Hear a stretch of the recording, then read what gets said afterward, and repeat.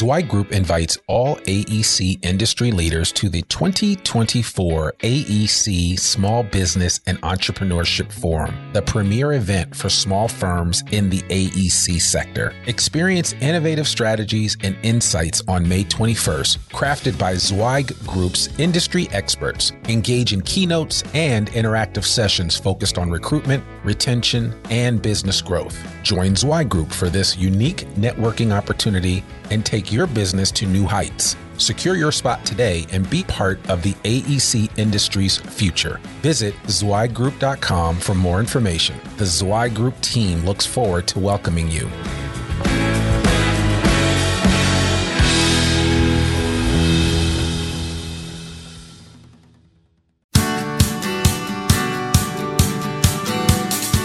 Welcome to the Zweig Letter Podcast, putting architectural, engineering, planning, and environmental consulting experts straight talk in your ear.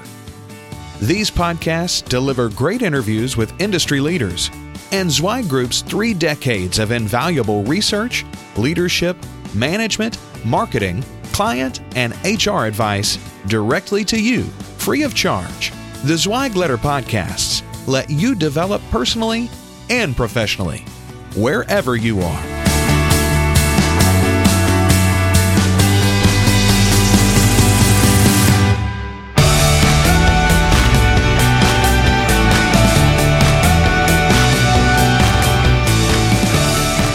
Hey folks, and welcome to another episode of the Zweig Letter Podcast. I'm your host, Randy Wilburn, and man, have I got a session for you.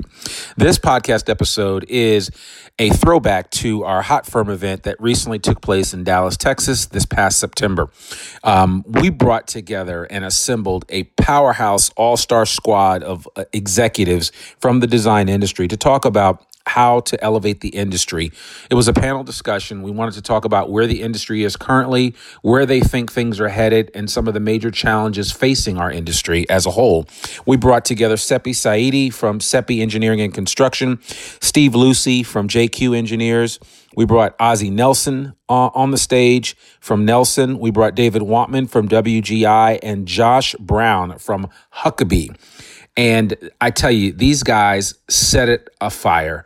This was a can't miss session. It was the end of our Hot Firm event before we had our big finale award ceremony that evening. And I got to tell you, these guys did not disappoint. If you want to know or at least get an idea of where some of these leaders think the industry is headed, you need to listen to this podcast. Without further ado, here's the gang for Elevate the Industry, the panel discussion at Hot Firm back in September in Dallas, Texas. Seppi Saidi, Steve Lucy, Ozzie Nelson, David Wantman, and Josh Brown. I think you guys are going to enjoy this. Please respond back in the comments. If you want to shoot me an email, you can always do so at rwilburn@zweiggroup.com. I'd love to know what you thought about this particular episode. Listen, let's make it a great 2019. I hope you guys have a great day. Take care. Good morning. Welcome to our closing session of the 2018 Hot Firm and AE Industry Awards Conference. As you heard yesterday, Zweig Group's new mission is Elevate the Industry. And our newly developed vision statement is Zweig Group exists to advance the AEC profession.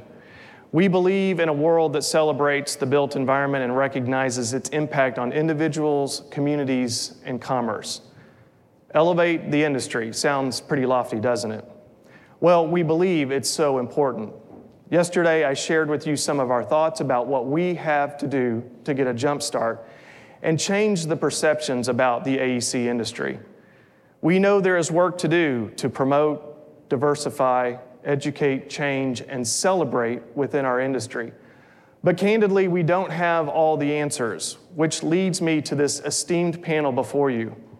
When we were brainstorming on a powerful close to our conference, what better way than to close with the collective thinking of smart, experienced leaders about a topic as inspiring as transforming our industry? How powerful. So we asked some friends of Zweig Group and personal mentors of ours who are leaders in their firms in the industry to join us today. I also am welcoming Jamie Claire Kaiser, Zwei Group's CFO and Director of Consulting, and we're both going to lead this conversation about just what it means to elevate the industry. With us on stage are Josh Brown, Director of Dallas and Vice President of Huckabee, Steve Lucy, CEO and partner of JQ Engineering, Ozzie Nelson, CEO of Nelson, Seppi Saidi, President and CEO of Seppi Engineering and Construction, and David Wantman, CEO of WGI. Thank you for joining us today.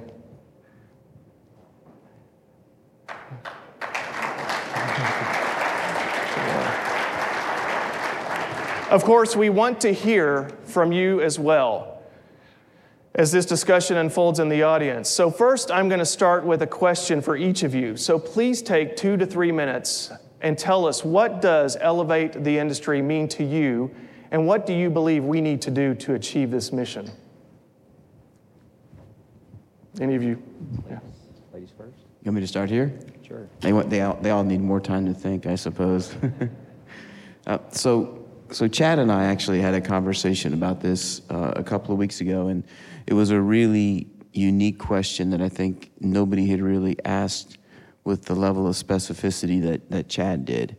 And so I gave a lot of thought to it. We spoke for about an hour.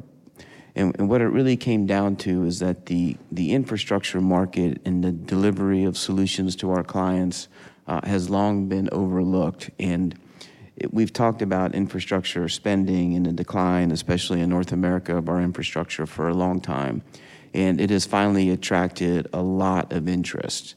And what I mean by a lot of interest is it's not just the architects or the engineers or the landscape architects or the affiliated professionals that are interested in our business. It's everybody. If you pick up the Wall Street Journal, you see questions on infrastructure.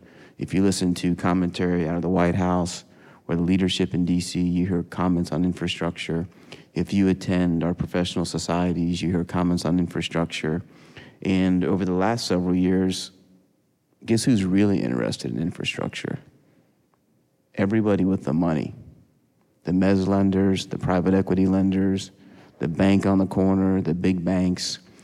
They have tons of money to spend in the infrastructure space.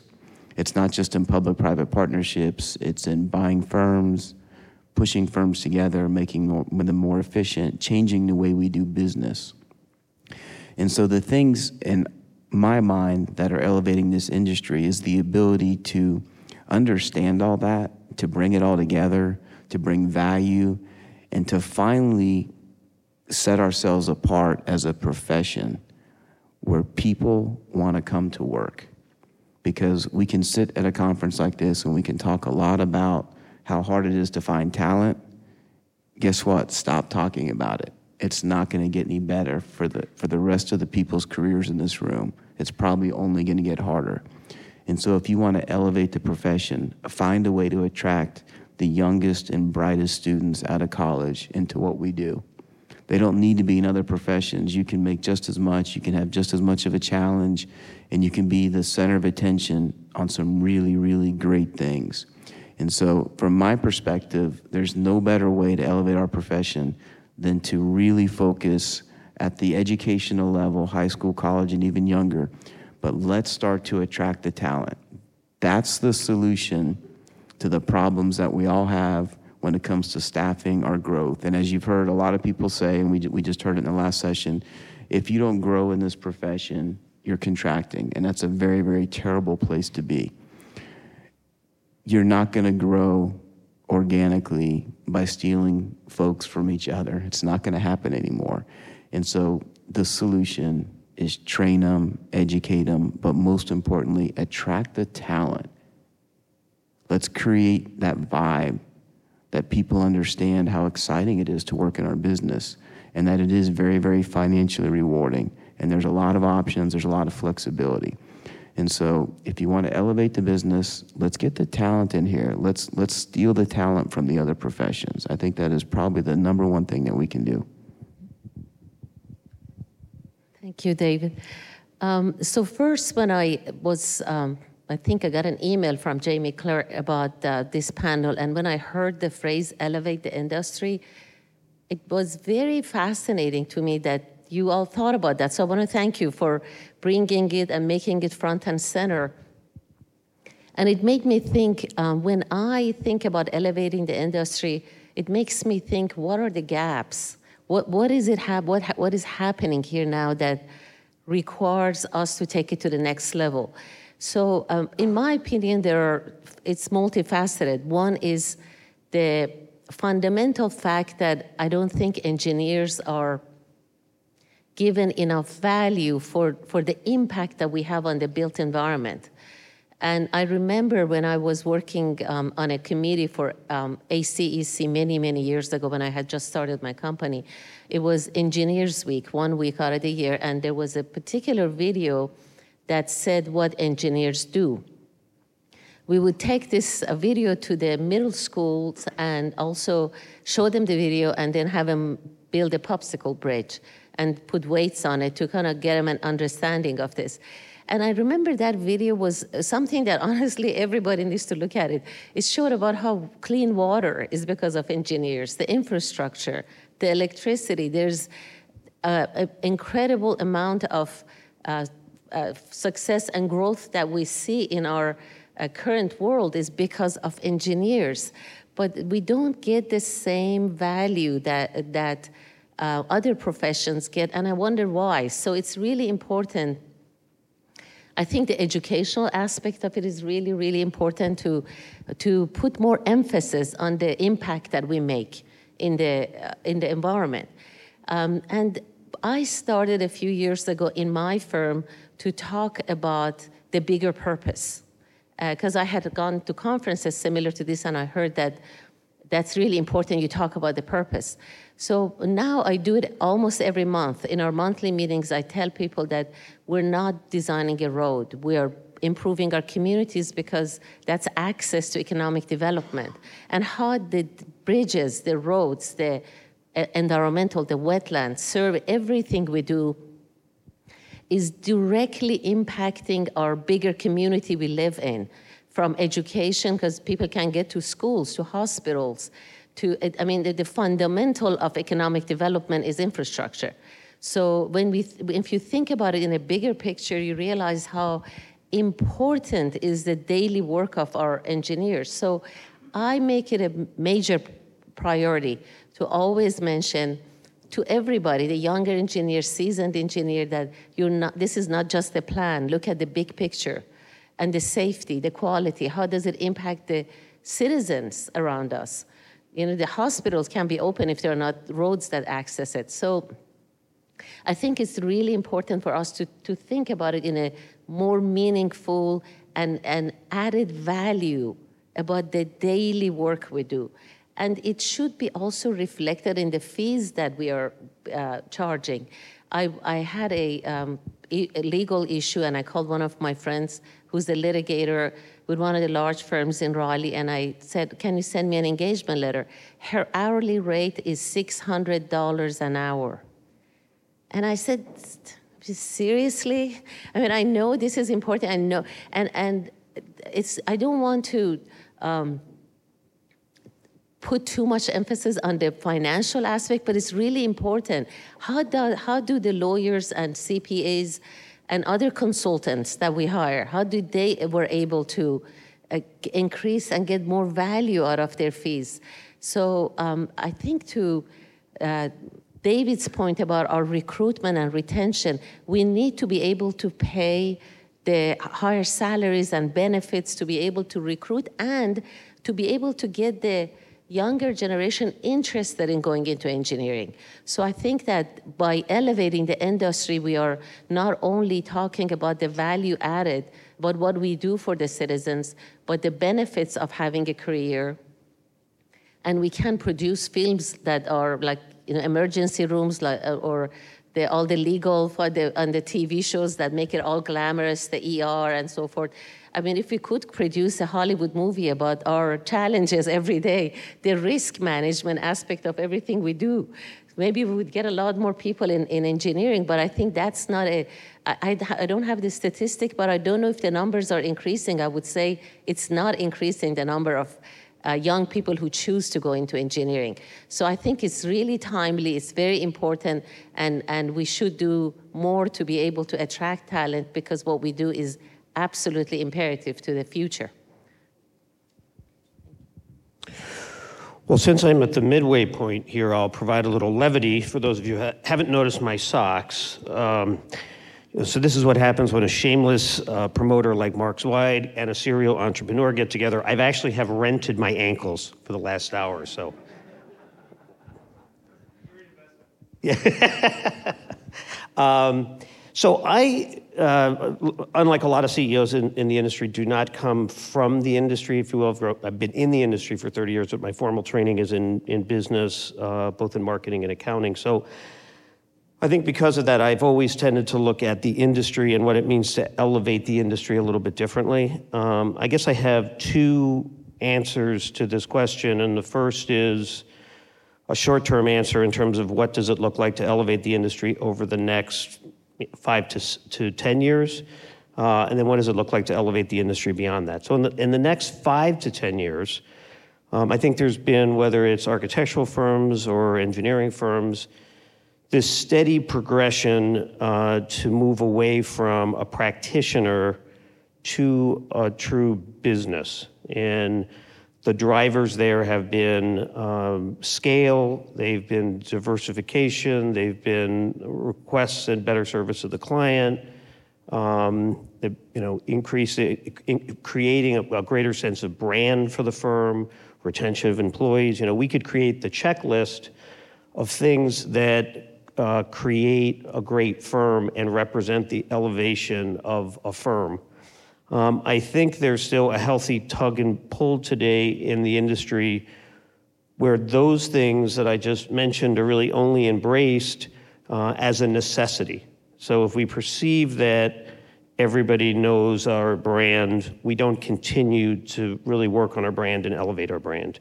If we're not having a problem retaining people, we don't continue to create retention policies that are a knockout punch for our competition.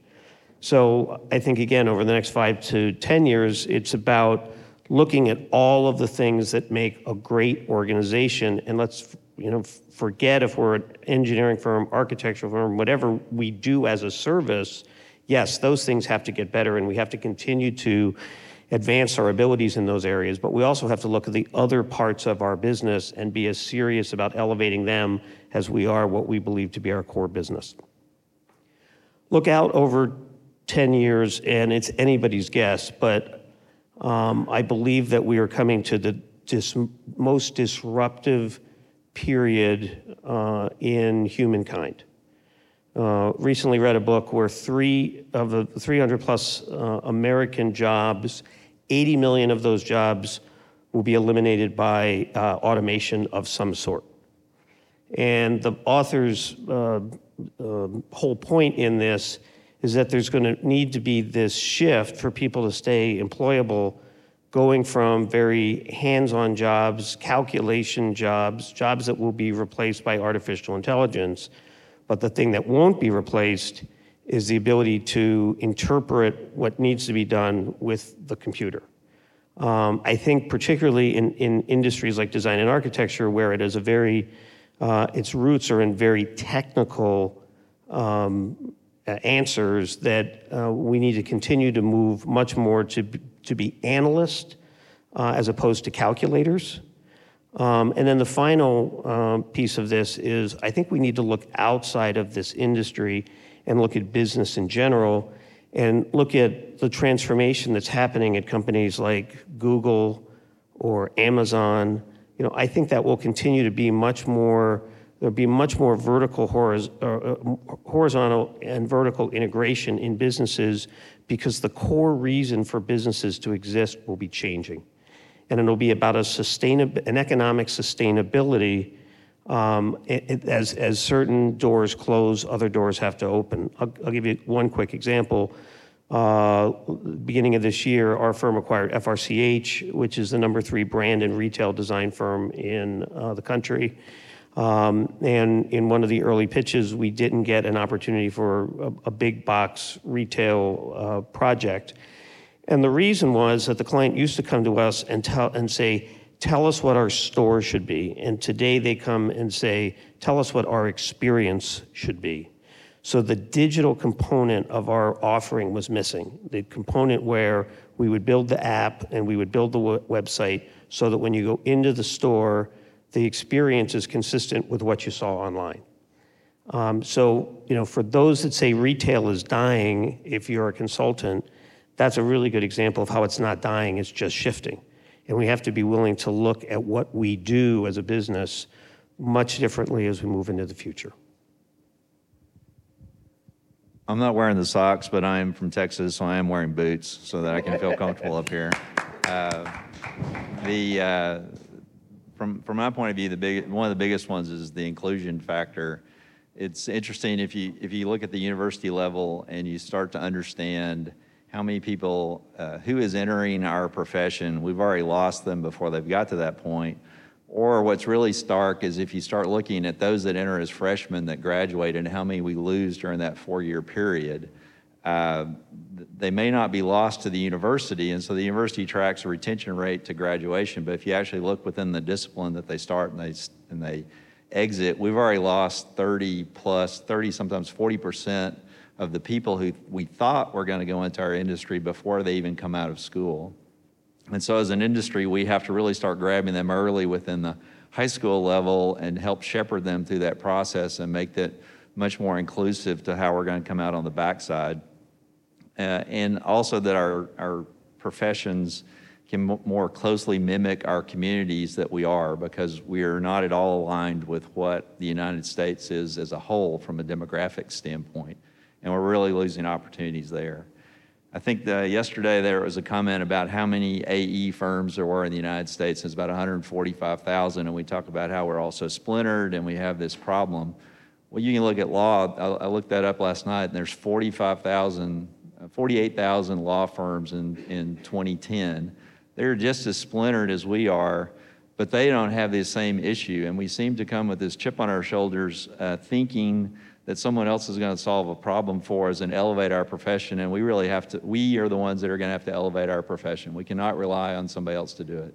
Somehow these other professions have figured out a way in order to make themselves appear valuable to the larger business community, whereas we seem to have taken the opposite approach of we want to stay in the background and we don't want to bring attention to ourselves. And we really have to get around that, and I think we will. It's interesting that we're doing, the numbers of marketing within our firms are going up, but the numbers of marketing of our profession globally is not going up, and I think we really need to look at how we do that. A week and a half ago, I'm a Texas Aggie, and this is a good audience to get that response. I was down on campus because we're rededicating our largest engineering academic building, 550,000 square feet. We are the largest engineering program in the United States, over 20,000 students on the campus just related to engineering. Our dean steps up and she thanks the contractor and the architects for the building and never mentions engineering. There were more engineers that worked on that job than any of the other categories that she named. And it wasn't even mentioned in the dedication commentary.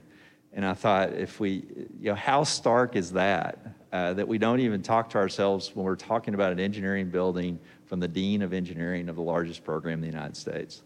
So we really need to look at how we talk. We're very splintered, and I think part of our splintered nature is from all the different, we have subdivided ourselves by specialization into different engineering categories, different architectural categories, and so unlike the other professions, we don't have a consistent voice of how we talk about ourselves. And if we can address that issue, that will help. And more than any other, we have such an impact on everybody around us. Everything in this room had an engineering component to it. Everything we experience all day long has an engineering and a built component to it of this industry that we're trying to elevate. And we really need to celebrate that and talk about that and how we can each individually elevate it, how we can do that as a group, and actually become not an engineering or an architectural consultant, but a business consultant, because we are businesses And if we are a business consultant, we are so much more valuable to everybody else around us and will be appreciated more. All right, I think time's up. I think we've used our 2 or 3 minutes with the others. So I'll try to be brief. To me, it boils down to one word: value. I think as a profession, both architectural and engineering, I feel like we're all very quick to please our clients. We don't ever want to disrupt, a positive thing, and so we're very quick to say yes all the time. And I think that's had a negative impact on us as a profession. If you look at all the other professions, medical and law and all of those, as you alluded to, the $600 an hour rate, I think all of those professions have continued to provide a value and be able to explain to their client the value that they're providing. And I think for me personally, in our company, we only do educational facilities. And I think if you think about educational facilities and school districts in the state of Texas, everything that they do encompasses all of the different sectors of architecture, whether it be educational facilities, business facilities, sports venues, culinary and hospitality. All of those things exist within education. And we, in our firm, over the years have, in order to retain the top people, we have created opportunity for them within our organization. And those opportunities have been created by providing services for our clients, providing value and bringing value to our clients, which we all want to do and we all strive to do. But inherently in that, we've given everything away. And so how do you step back? And every contract that goes across our company comes across my desk, whether it be a owner-architect agreement, whether it be a consultant agreement, it comes across my desk. And about 1.5 years ago, I kind of set on this charge within my organization to say, why are we doing it for free? If talent is harder to find and salaries are going to have to continue to increase to recruit that talent or to retain that talent, why am I giving so much away? Why do my clients not understand the value that I'm giving them? And how can I make that transformation within my organization to make all the people within my company, from the top to the bottom, understand that value? And so I've embarked on that journey, and I think we've come a long way. And so I would challenge each of you to do that, to say, why? Why am I giving it away? Why am I not unapologetically explaining to my client what I'm doing for them? And I think that has a huge impact on each of us as professionals. Going to the recruitment and investing in education, that's all we do. For 52 years, we've done educational facilities. So we are in tune to elementary, secondary, and higher education work. And so we're understanding what those components are. How does a learner learn? The reality is everybody sitting in this room learned differently than what the kids today learn, dramatically differently. With the advent of technology and social media and online courses and all of those things, our industry, in my opinion, our industry is a very much collaborative, want to have a conversation, need to put pen to paper, all of that kind of stuff. And with the invent of this technology and the way that kids are learning today, I think that has a big impact on us being able to pull in these talents and why we're losing kids early in their schooling. And so as a profession, we have to understand our value. We have to mentor like we've never mentored before. We have to be out there and be present, because everybody said it up here. Everything that we know and see is created by all of us. The built environment we've had a hand in. And I don't think enough young people understand that. They play with Legos, Lincoln Logs, Tinker Toys, all those things that we all played with as kids, and then some of them have continued to play with. Well, why can't they understand the significance of that time and how that translates into what we all do each and every day? So those are the things that I would say. So yesterday, Chad identified several key issues that are facing AEC firms today, and two of them that we thought were very crucial were the role of women in AEC firms and championing qualifications-based selection. So you don't all have to answer this one, but any of these topics that you would like to share your perspective on, or if there's something else, maybe what you think is the most critical issue facing your firm today.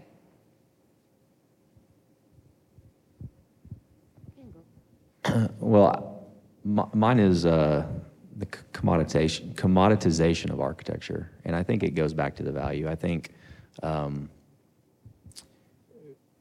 because we only do business in Texas and we only do business in the sector of education, we have a very small group of firms that we compete against, and more are entering our market. But there's a core group that really compete in our industry. And I feel like we have done each other an injustice because we allow our fee to continue to get pushed down. We allow more services to continue to get put in that reduced fee. We allow all of that. And I think it's about time, as we talk about elevating, I think it's about time for all of us to really sit in a room together and say, what are we worth? And what are we willing to accept? And if it's truly going to be qualifications-based, then let it be qualifications-based. Don't let it be about fee. If we can all be in agreement that the fee is the fee, then let your portfolio and let your staff and let all of that speak for itself.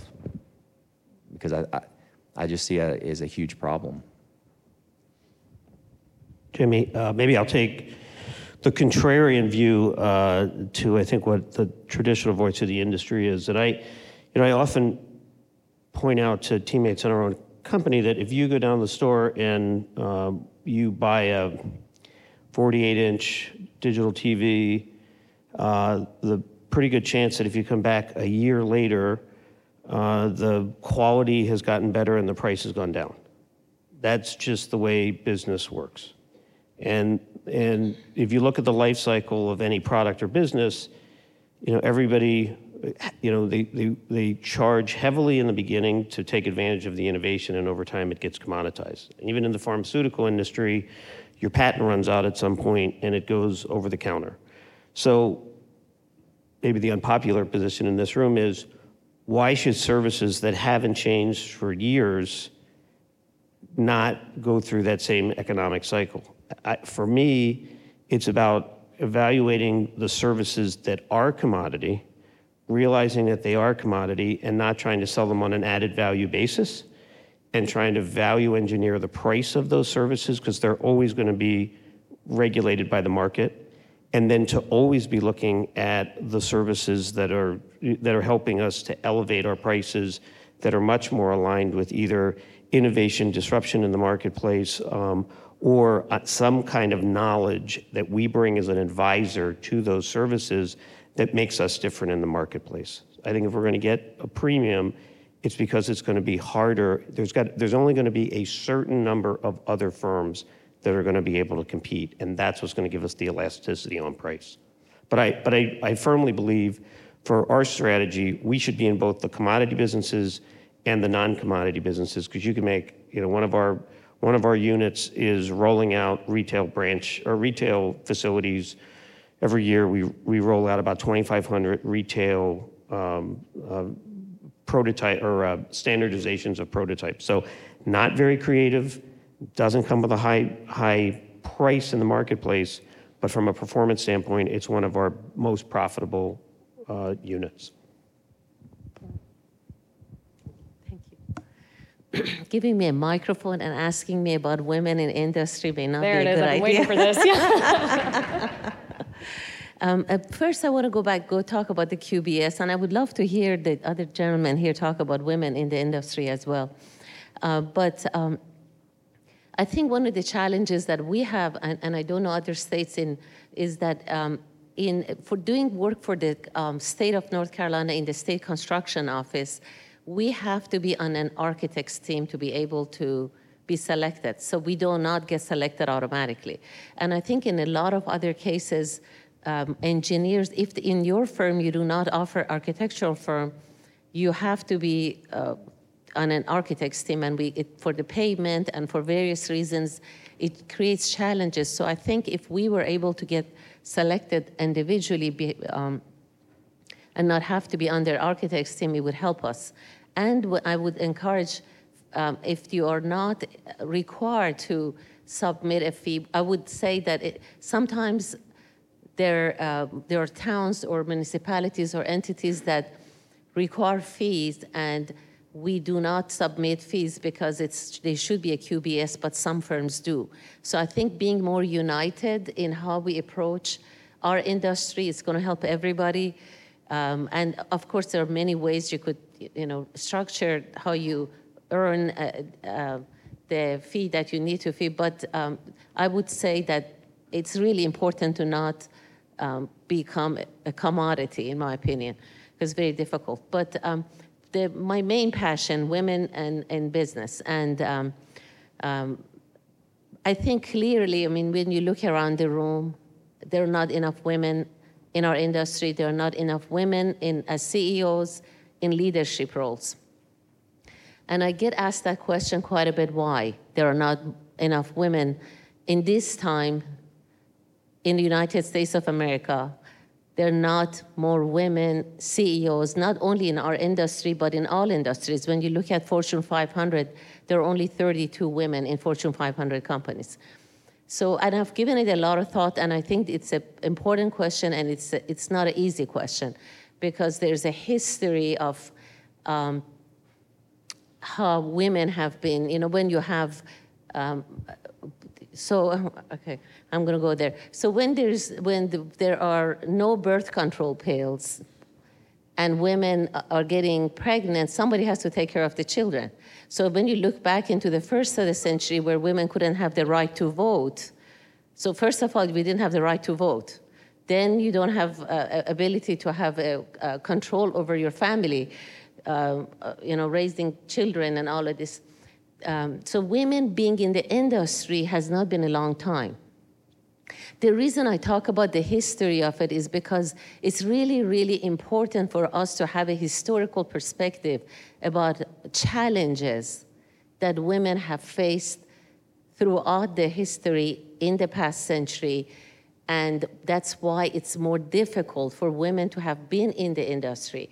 So when we're looking at the past, and ERA has not been passed in North Carolina, I know for sure, but as a constitutional amendment, it has not been passed. So when you look at the dynamic of how women have not been in the industry, it's a new thing that they had to be in the job. Senior leaders are men.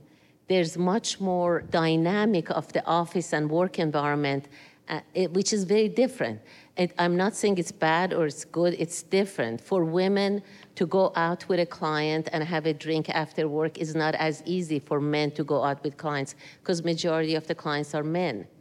There's a lot of little nuances that are obstacle to women being able to voice their opinion and be at the table. So I think it's all of our responsibility to make it a priority and be intentional about including women into leadership positions. Women hesitate more. They have more feelings of, maybe I'm not qualified.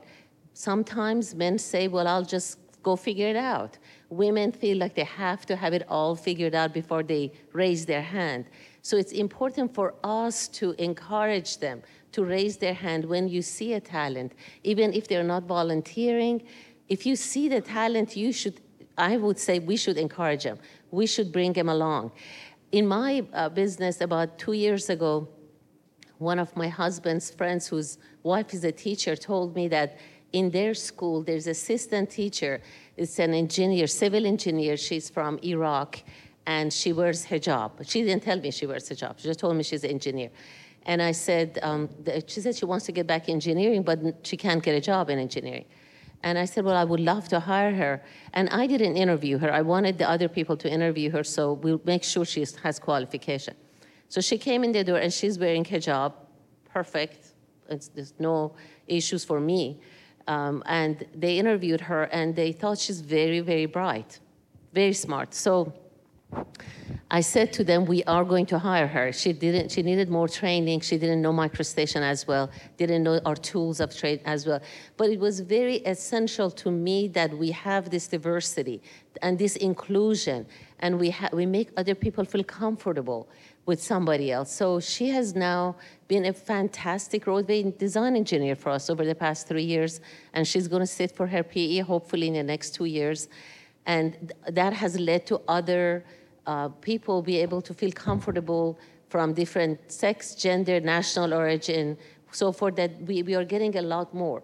So I would say that not only because the recruitment is difficult right now, it's important, but as Warren Buffett said, he said, I am successful partly because I had to only compete with 50% of the population.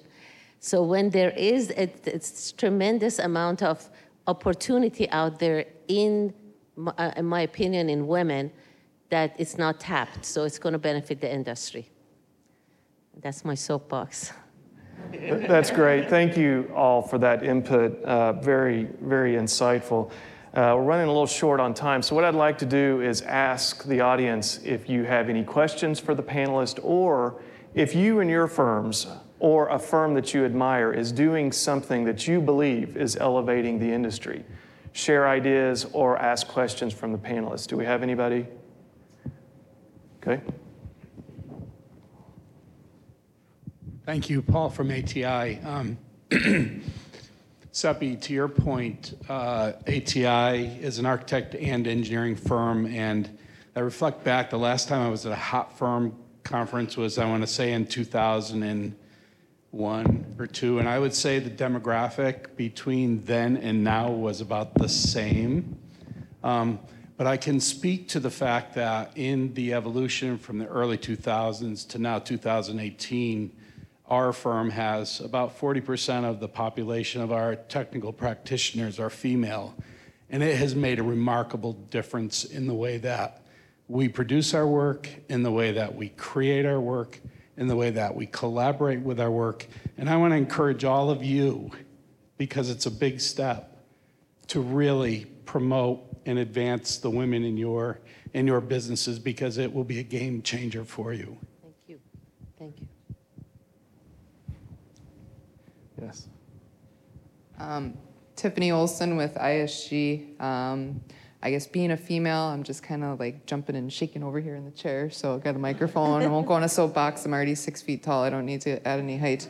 I guess the one thing that, in my opinion, is that some of these conversations get me fired up of it's not, I think the more we talk about we need to include a woman, we need to include that goes against everything I think of what we need to do. There isn't a stereotype of, we're timid, we're shy, we're human beings, we're all human beings. And however we got to where we are, I think is based upon individuals. We've talked about empowerment in some of these other sessions of what we can do for culture.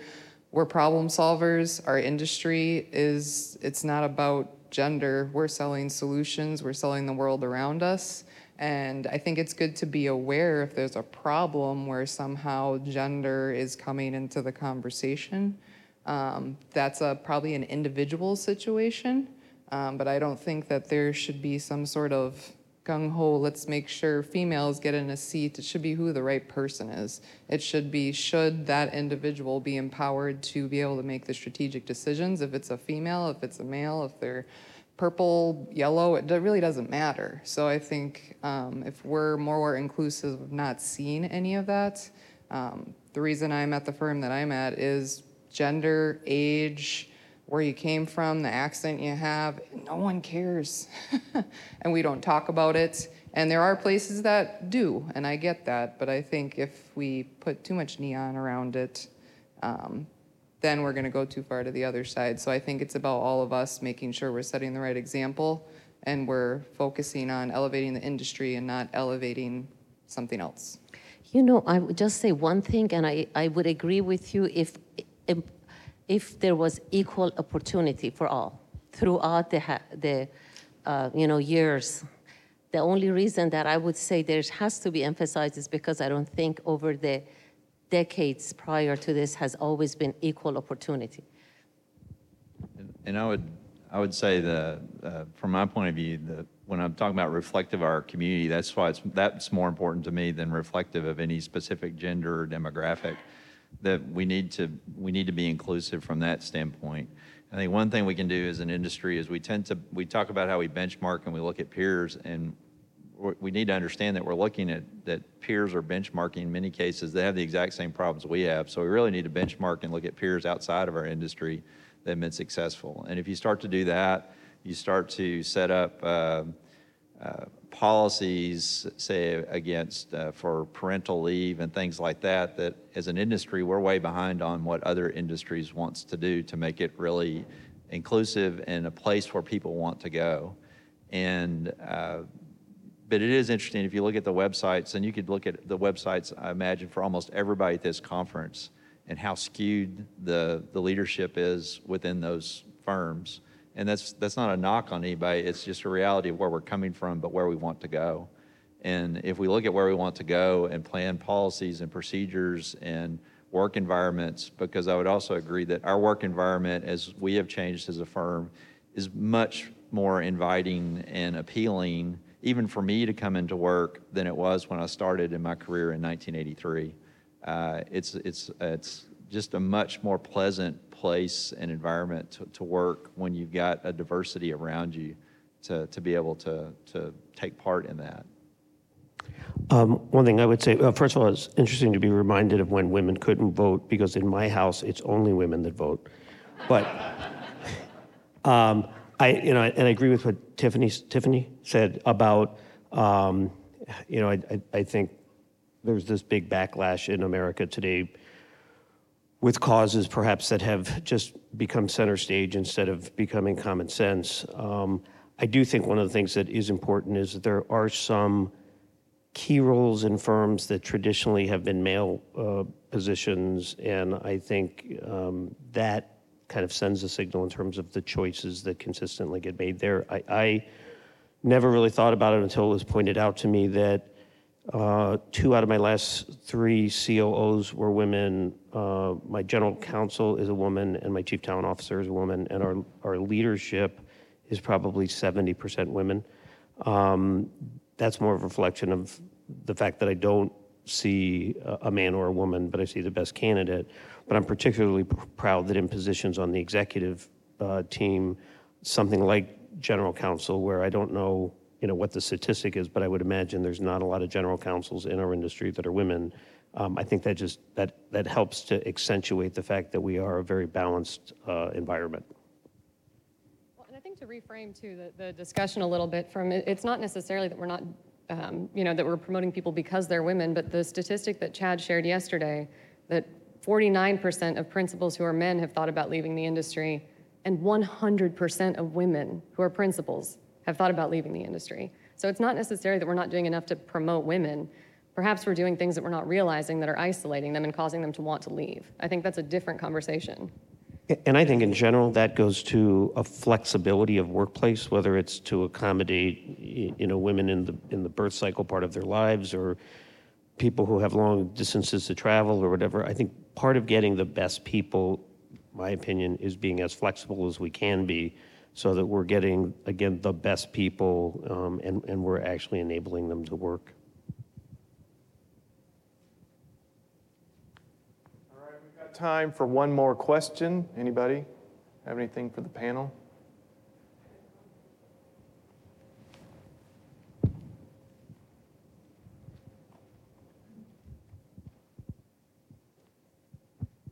Hello, everyone. So my name is Sabine. I work for a structural engineering firm called Miyamoto.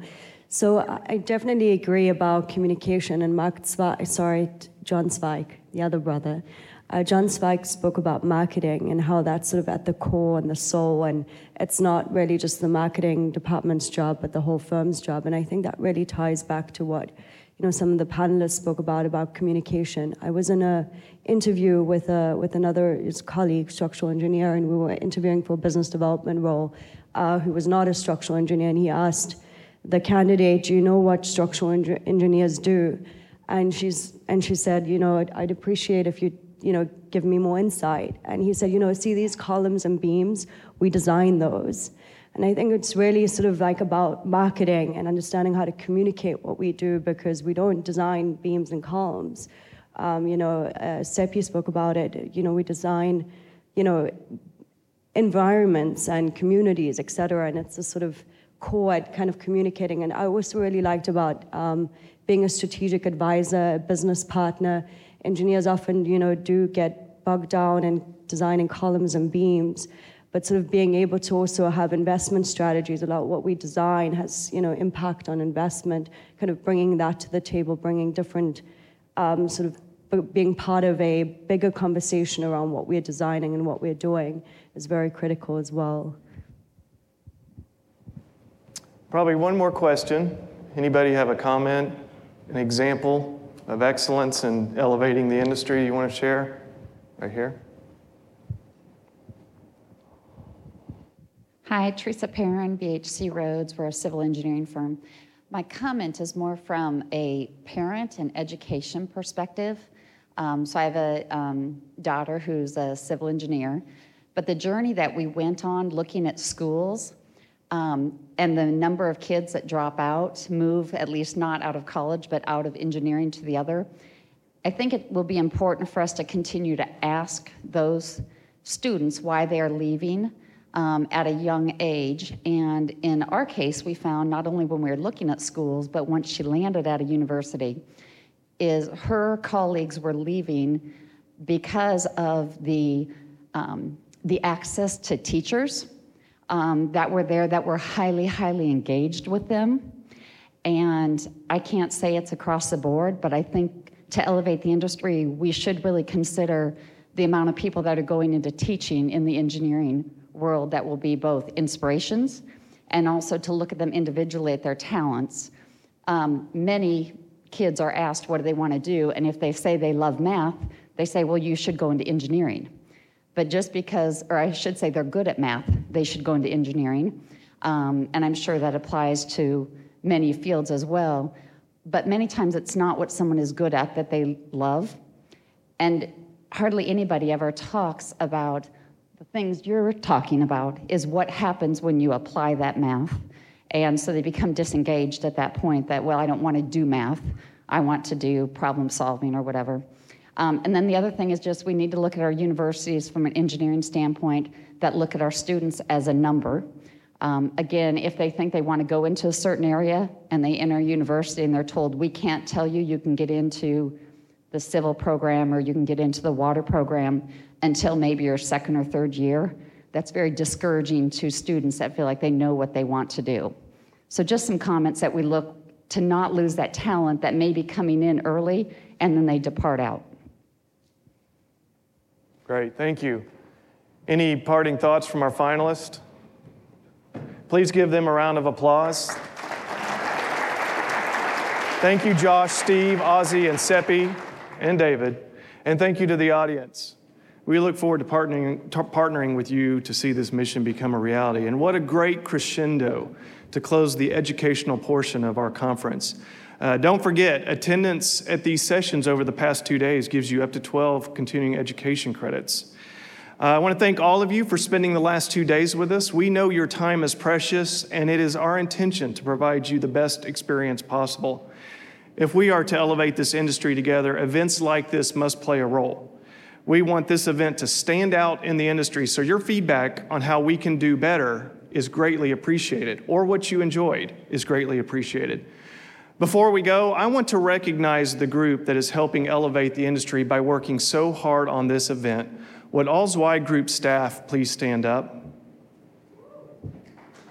Please give them a round of applause. I want to give special recognition to Melissa Swan. Many of you know her. She's the one that manages all the moving parts and does a fantastic job. Donovan Brigham, in charge of graphics, has made us really look good this year. Margot Moulton, in charge of video production, and you'll get to see more of her work tonight. It is going to be a treat. Kyle Ahern, in charge of all awards, and the man behind the curtain, and the reason that I'm actually going to be able to sit in the audience tonight and do part of this award ceremony. Very thankful to him. Jaden Anderson, managing our guest program, and to the many others that helped. Thank you again. Thanks for tuning in to this Zweig Letter podcast episode. If you want more wisdom and inspiration, in addition to information about M&A, strategic planning, HR, and marketing your firm, subscribe now to the digital version of the Zweig Letter free of charge. Just visit thezweigletter.com/subscribe and leave your email address. Your free subscription will begin immediately.